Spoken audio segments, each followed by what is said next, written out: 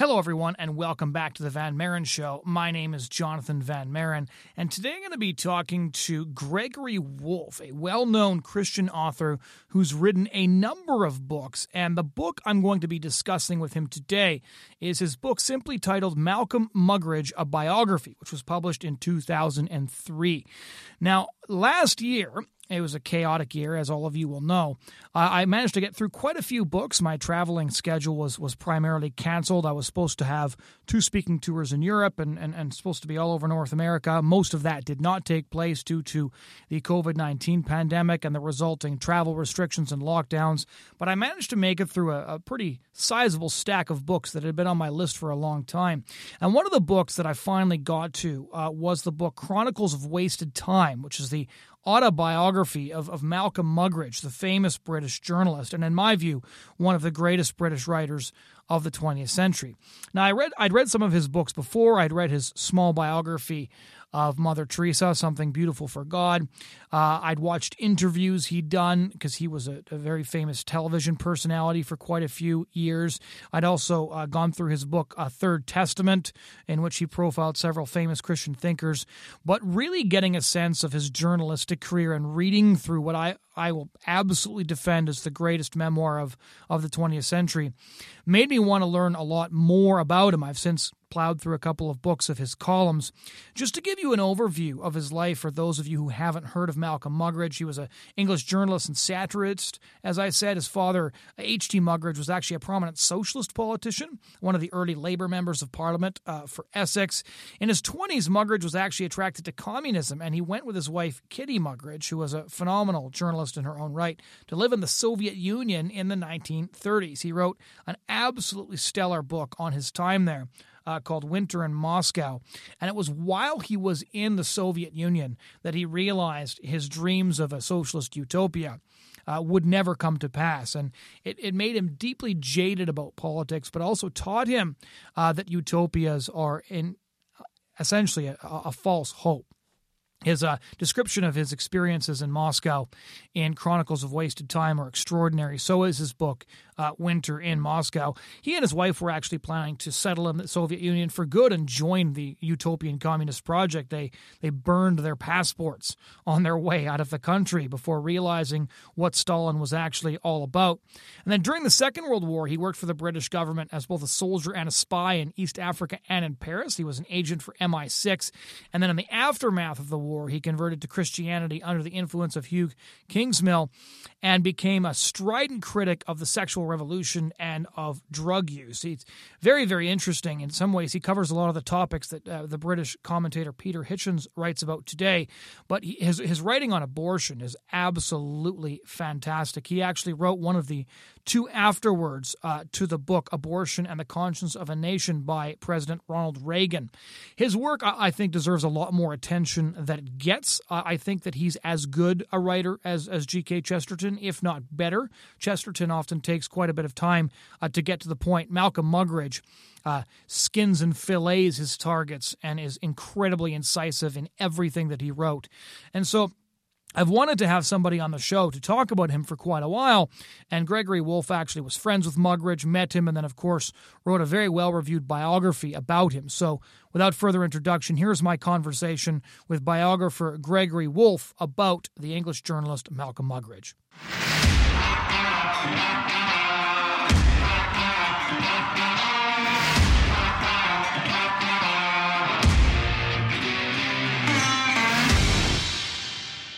The first question that I can't resist asking is, what was it like to meet Malcom Muggeridge in person? Well, it was a wonderful experience. I really had no idea who he was when I first encountered him, but I sort of was intrigued. I had a chance to be his escort to my college campus.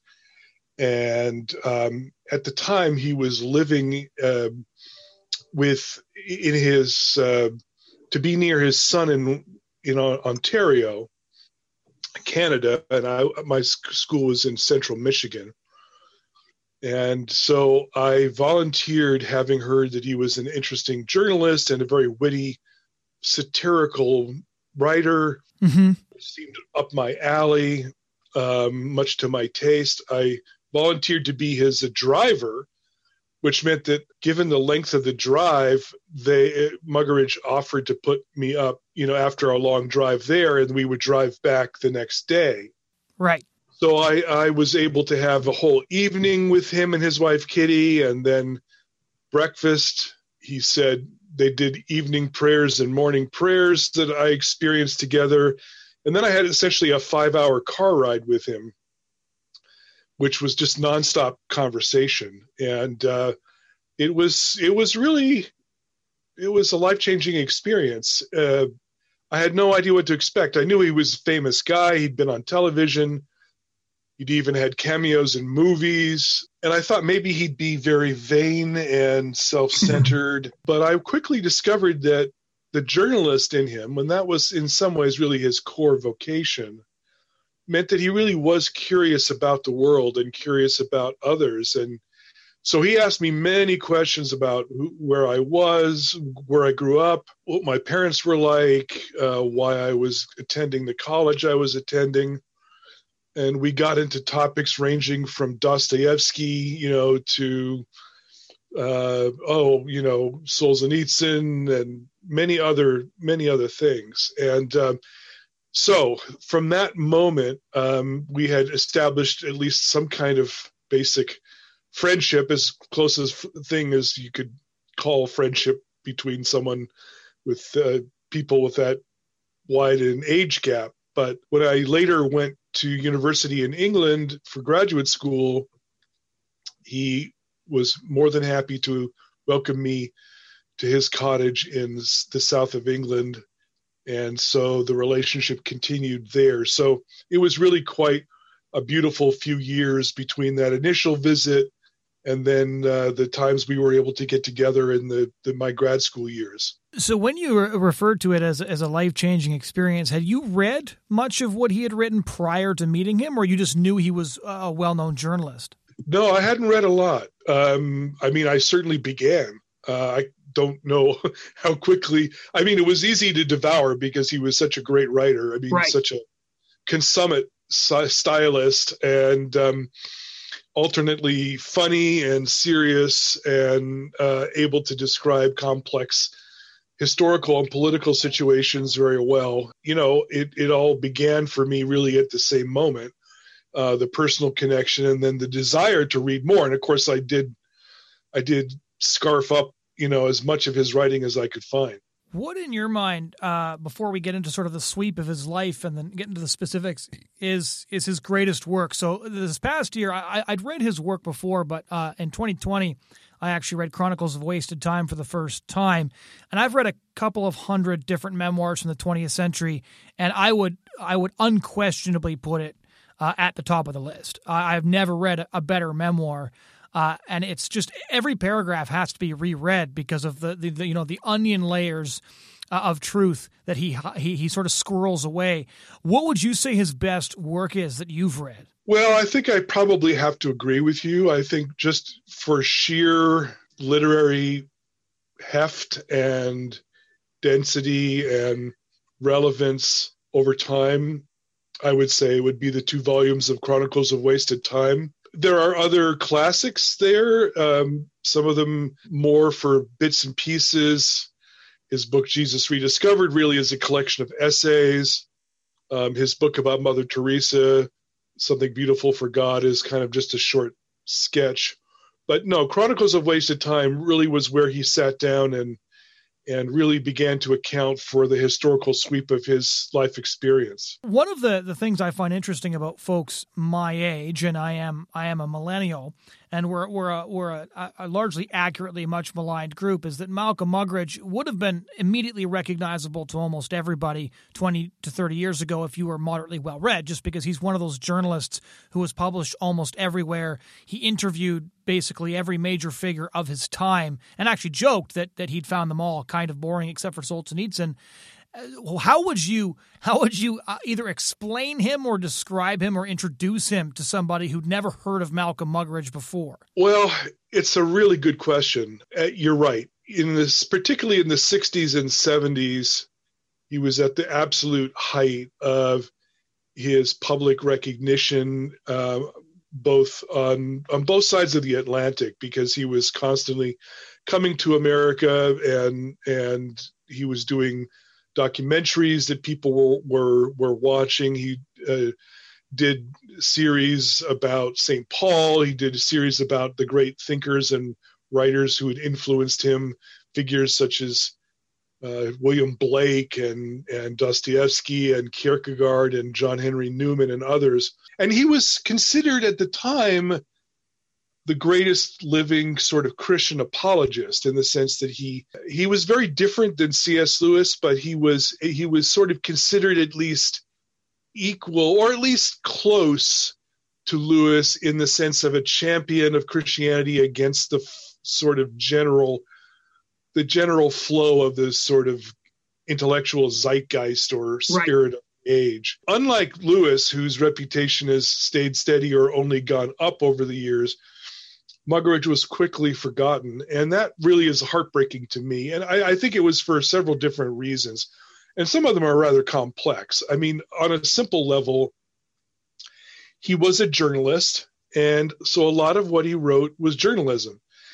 And journalism is a noble profession, and the fact that many journalistic pieces don't stand the test of time doesn't mean that they weren't absolutely crucial that they be read and understood on that particular day in history, if you see what I mean. But it also means that, unlike Lewis, who was an academic and tending to write books that had a longer shelf life, a lot of what Muggeridge wrote kind of, got aged quickly. I mean, unlike people like Chesterton, Lewis, and Tolkien, each of whom were kind of very Dawnish, as in Oxford Dawn, professorial, pipe smoking, or Tweedy, kind of got a warm and fuzzy factor. You thought of them as sitting around the pub and hoisting a pint and sitting beside the fire and spinning tales of hobbits and Narnian creatures. Muggeridge was a very different kind of personality. He wasn't a kind of jovial, slightly overweight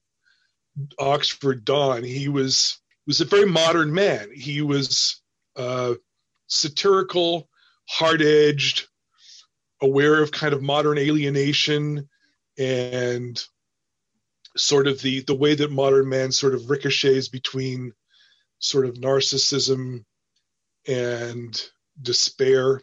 And in that way, he doesn't have the kind of romantic sort of warm and fuzzies that those other figures have. So being more hard-edged, for the American audience in particular, which we tend not to value satire and hard-hitting humor and invective as much as the British do.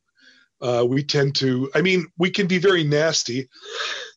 We can cancel people and we can denounce people, but the idea of kind of British satire always takes us aback as being almost, beyond belief in its willingness to kind of stick the knife in. So I think that Muggeridge just unfortunately doesn't appeal in a way. And I find that tragic, because I think I'm not trying to say, again, he's the equal of a Lewis or a Tolkien or a Chesterton, but he was definitely somebody with his own intellectual range of interests. And frankly, he had, geopolitical and historical knowledge that they didn't. And so I think he adds sort of to the larger range of sort of, broadly speaking, conservative resistance figures of the 20th century.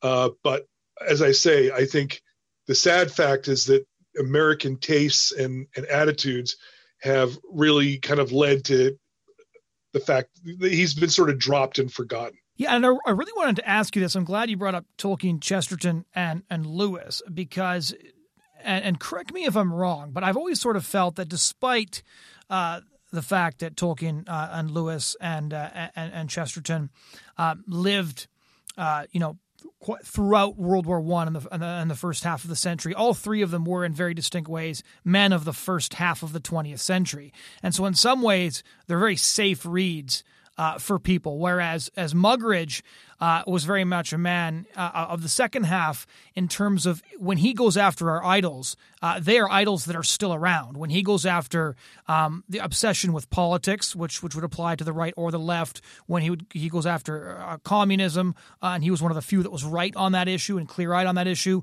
When he goes after the sexual revolution, when he goes after television, it's really hard to read Muggeridge and not feel like he's cutting at your flesh, whereas you can still read Lewis and Tolkien and Chesterton and get caught up in the sort of the sweep of the way that they write. You can distract yourself with their stories, and there's still sort of a healthy distance between them and the post-sexual revolution landscape that we all inhabit now. And so Muggeridge cuts a lot deeper and looked at his own life in such an excruciatingly clear-eyed way and was so relentlessly self-deprecating that I've always felt that he made people too uncomfortable. What would your take on that be? He makes people uncomfortable on several levels. I mean, one is, he certainly at late in his life, he did, in a sense, repent publicly and confess things that I think Americans in particular find hard to forgive, or at least they find it hard to hero worship a figure who had done and said unpleasant things like that. Again, we tend to like people, kind of safer and more like plaster saints. Right. But I mean, for me, that's why Muggeridge is important, is there was a kind of honesty there, an almost Augustinian, truly an Augustinian restless heart, who, he went to extremes in a sense. For most of his life, he wasn't particularly virtuous when it came to sexuality, and that's probably being mild in the way I put it. And yet, at the same time, he also was haunted by a desire for God. That is, desire itself was, a driving factor in his life. And he recognized that in some ways, modern man is driven between these poles of abstract ideas on the one hand and purely bestial carnality on the other. And he really intuited that in a way that echoed some other thinkers of the 20th century, such as Jacques Maritain or Walker Percy, Flannery O'Connor. But that's raw. It's raw and it's uncomfortable. And yet for some people, it is powerful because it rings a bell. We've experienced that. And for those who are open to it, you can find in Muggeridge a kindred spirit. One of the other things I had really wanted to ask you about Muggeridge's approach to politics, which may have had an impact on the way Americans viewed them, is that he resolutely refused to avoid a harsh truth. So there was, I forget his name, the one other journalist who uncovered the Ukrainian famine. There was recently a film made about him. And one of the reviewers of the film said that he was a hero because even though he was left-wing, when he confronted the truth, when he had a choice between hope and truth, he picked truth.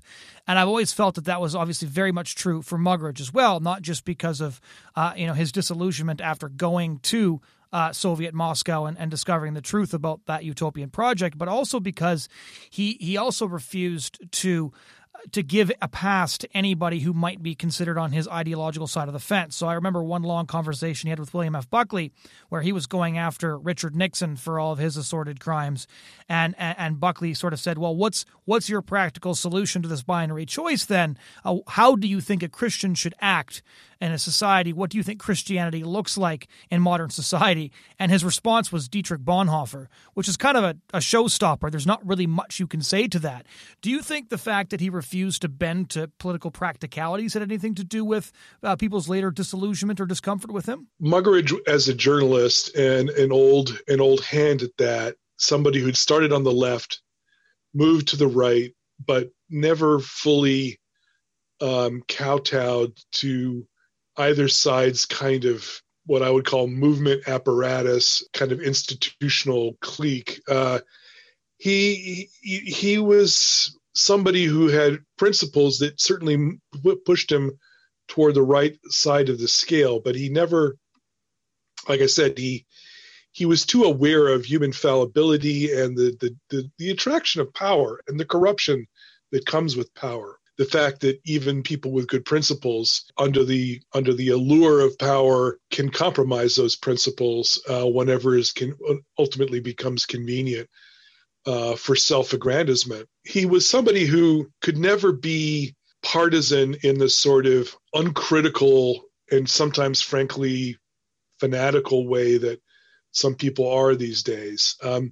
He was too aware, again, of ambiguity of human motives, and he was a skeptic in that way, but I think in a healthy way. After all, if you really believe that conservatism is a sort of belief in the importance of humility, I would argue that the fundamental conservative insight is how little we can actually control the world, even though we want to, and the danger of our attempts to impose our will upon the world through government or big business or biotechnology or what have you. Then in a sense, Muggeridge was a true conservative, because he, as biting as he could be, it was still based on the notion that we should never give in to kind of the pride of power hungriness. So he was never a party man in that sense. But for that very reason, I think he actually upheld principles and warned people of the practical dangers of political life in a way that, frankly, we could desperately use right now. So what made you decide to write a biography of somebody who was your friend? Because I've always thought that it's quite a dangerous proposition to write a biography of somebody you genuinely love and admire, especially considering the fact that Muggeridge had plenty of things in his past that are distasteful. I think there was a couple of years ago that an article came out talking about how he'd been an inveterate groper at the BBC and things like that.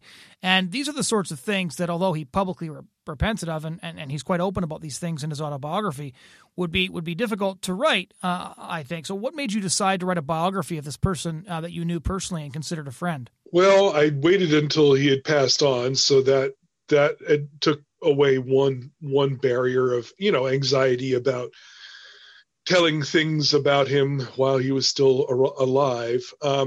But at a deeper level, I think gratitude, in a way, was my primary motive. Gratitude for the amount of time he'd spared for myself and for my wife. Also, I was already aware in some ways, even as early on as when I first published the book, of some of the issues that I've just been talking about when it comes to what happened to his reputation, how he was received in America, and how that was beginning to already kind of fade. And I felt the need to really set the record straight. And I felt that an honest biography that showed, that his struggle was real, and that it wasn't like he had been a son of a gun for 60, 70 years and then suddenly decided out of convenience to convert and denounce all the immorality. I was able to show through reading his diaries and his letters that this Augustinian struggle had been going on from his earliest years. I mean, during his Cambridge years, University of Cambridge, he had seriously considered becoming an Episcopal Anglican priest, and he'd already gone through sexual issues that caused him a great deal of anguish. And so what I was able to show is that both the struggle with sin and temptation and, the endlessness of desire and the desire for God and sort of the endlessness of God was a string that a kind of thread that went throughout his whole experience.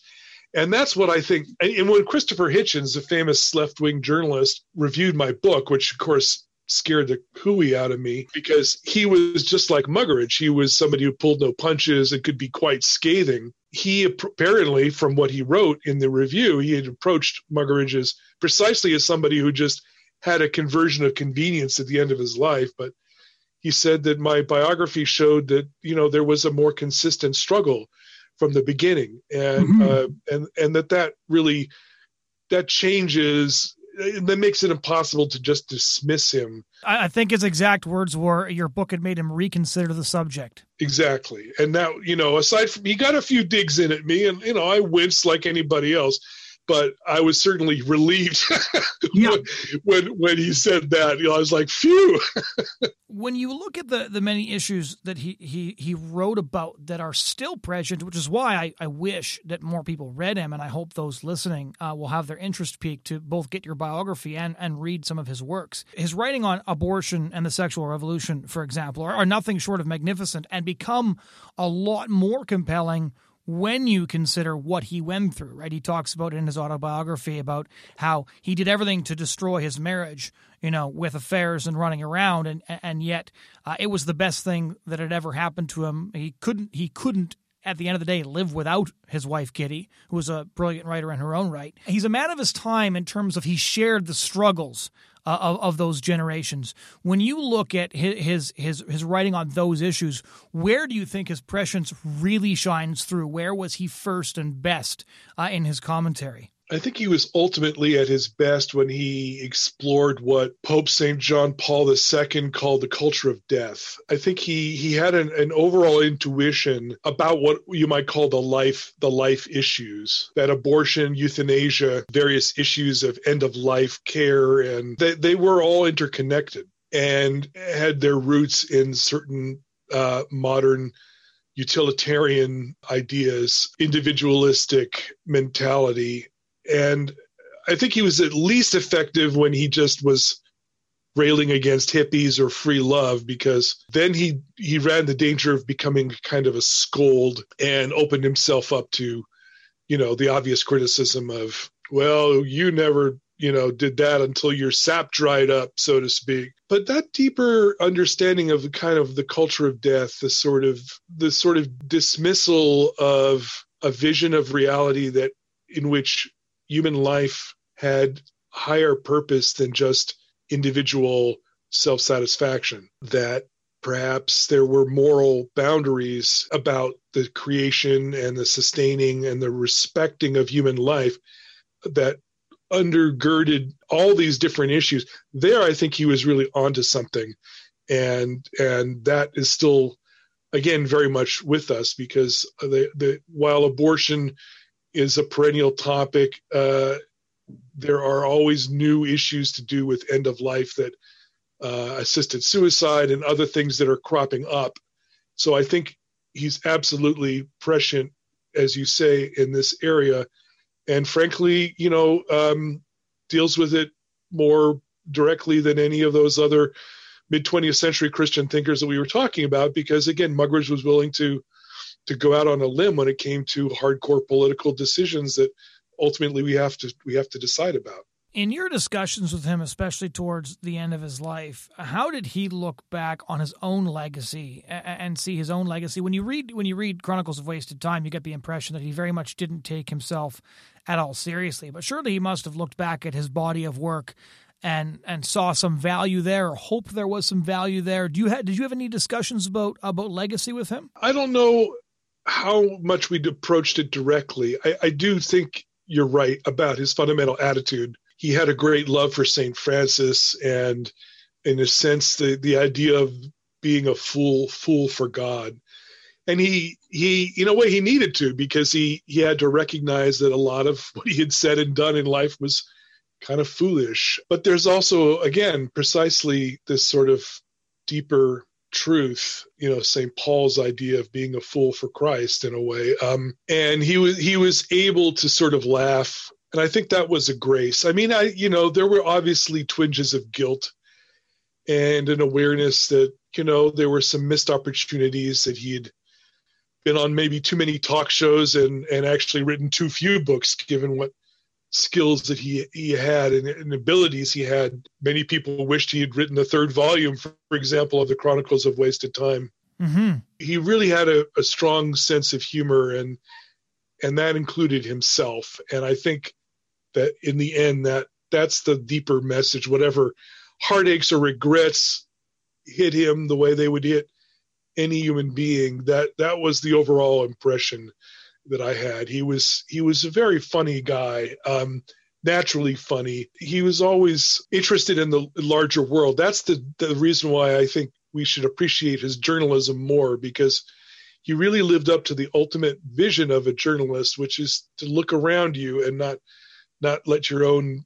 preoccupations get in the way of your seeing reality. And in that sense, he was always, I mean, I'll tell you, like, the one thing that was kind of fun visiting him at the end of his life, when his hearing wasn't very good, I would be woken up in the morning by his big old radio, which was in one of these consoles the size of a huge credenza, which big speakers, and I would leap out of my bed because the BBC would come on at 7 a.m., stumble down to breakfast with him. While the BBC News was going on, he would just rattle off this commentary, which I wish I had recorded, just hilarious riffing on all the different topics that were being discussed in the news. And again, it was absolutely delightful. His humor had a mellowness in those later years that was really, I remember lightning struck the transept of York Cathedral at one point, and it was right after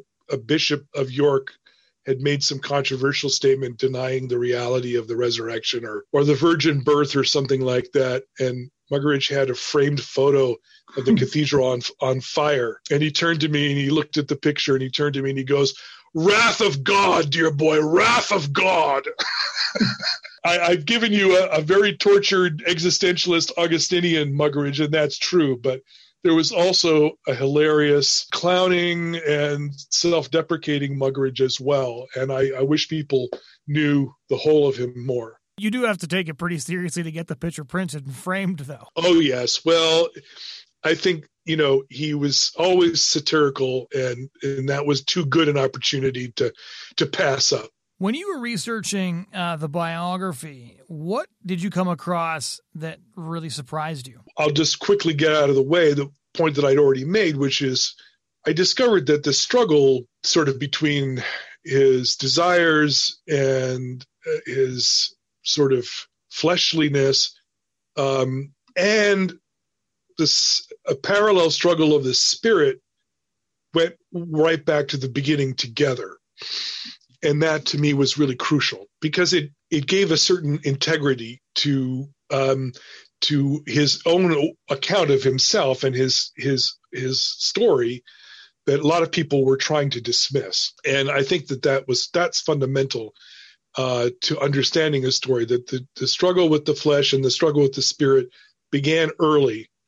And in some ways, I would argue he delayed or held off any kind of religious conversion, partly because he couldn't live up to it, and you might say, well, that's not something to be commended. Well, in some ways it is.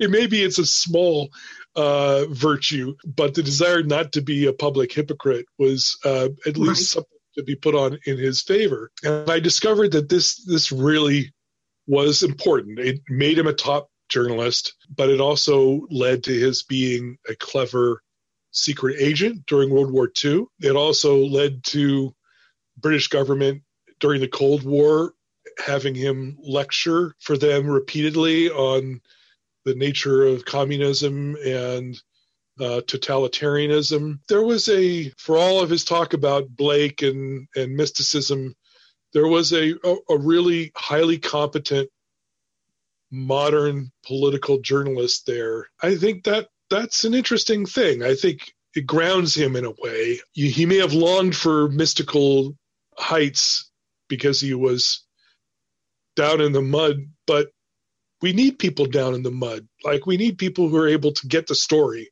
get it right. So I think I really grew in my admiration for his professionalism, you might say. The fact that the struggle between flesh and spirit was lifelong, that was really the fundamental clue that his life had integrity and that there was a real fascination to his wrestling, between these two poles of his existence. What was his wife, Kitty, like?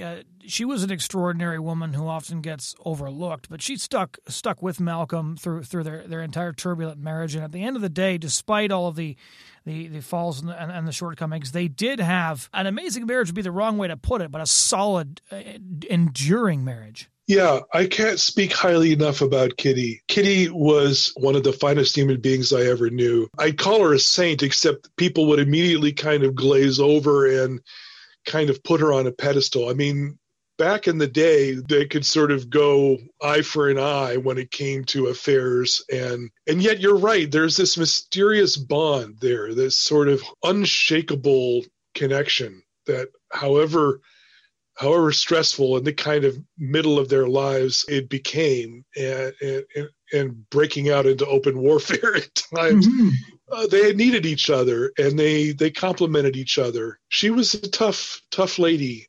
She'd endured a lot, and I think he would be the first to admit that when it came to these areas, she had much more to put up with in the end than he ever did from her. And she was never a kind of wilting violet. She was somebody of just quiet dignity.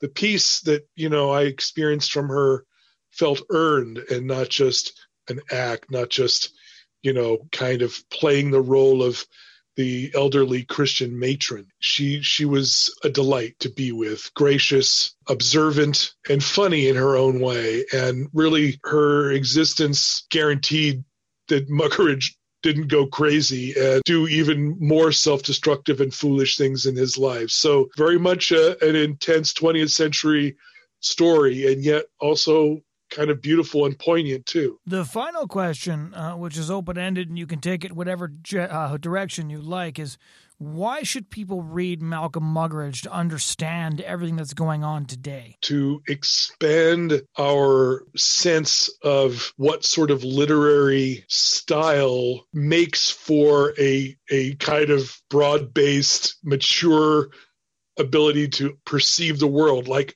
if we are too addicted, for example, to kind of romanticized, oldie, worldy mentality of the kind that I think, frankly, is the case with the way people treat Chesterton and Lewis and Tolkien, where there's just too much a kind of fairies and elves and a kind of too much of an escape from the harshness of the reality of modern life and postmodern life. Muggeridge offers this really important expansion of our vocabulary. As I said, he was journalistic, not academic. He was satirical, not romantic or idealist. He was political, not literary in the sense that those guys were. He really complements them in important ways and shows us that it's possible to be a champion of traditional theological and philosophical ideas and very much a person of his own time. And I think one of the things that I've always found depressing about the conservative tendency is the kind of literalistic notion that everything was better in the old days and it's all been downhill and really we should, live in this kind of past era. But the problem with that is I'm old enough now that I've seen people, I've seen different eras suddenly romanticized that were previously considered horrific. There's a kind of question that you really have to ask, which is the graph pretty obvious? Was the high point the year, 1200? And is the line pretty much just straight down? As much as I adore this other trinity of thinkers, Chesterton, Lewis, Tolkien, I think the danger is that people get wrapped up precisely in fantasy in a way, in escapism. And that becomes and almost like a tribalistic thing. We like telling stories of the olden days around the campfire. But I've always felt that that's like preaching to the choir. It's very safe. For people who come from a very different point of view, it doesn't really reach them. In a sense, Muggeridge strikes me as somebody who was very much a modern person, very much sort of trapped in this existential crisis between flesh and spirit. And for that very reason, he can go beyond the choir in a sense. He can be all things to all people. His story has the authenticity of somebody who didn't hide any of these struggles. And in that way, I think it can actually reach out and touch the skeptical types. I mean, look at Hitchens, the way Hitchens responded to my biography. The point not being that he said nice things about my biography, but the deeper point was that there was a grudging respect for Muggeridge there. I mean, in some ways, as I've tried to argue that Muggeridge was at least as prescient as George Orwell, but I think that Muggeridge was actually sharper than Orwell. Maybe not as great a writer, all told, but nothing to sniff at either. So in that sense, the fact that somebody as worldly as Hitchens can show a grudging respect when he finds out about that full story of Muggeridge proves this point, that there's a sharp, hard-edged, satirical, modern sensibility in Muggeridge that is married to a kind of Augustinian Christian vision. And to really appreciate that is to balance our total diet of literary styles and frameworks that give us a kind of more humane, mature approach to the world than getting obsessed with hobbits and fairies and pipe smoking, Oxford dons, and that becomes just too much of a retreat from the complexities of real life. And Muggeridge gives us that, and I thank him for that. That tendency towards romanticism and escapism was one I felt myself, and he prevented me from kind of getting sucked into that, and I'll always be grateful to him for that. Well, Mr. Wolfe, on that note, thank you so much for taking the time to discuss him with us. Well, my pleasure. Thanks for asking.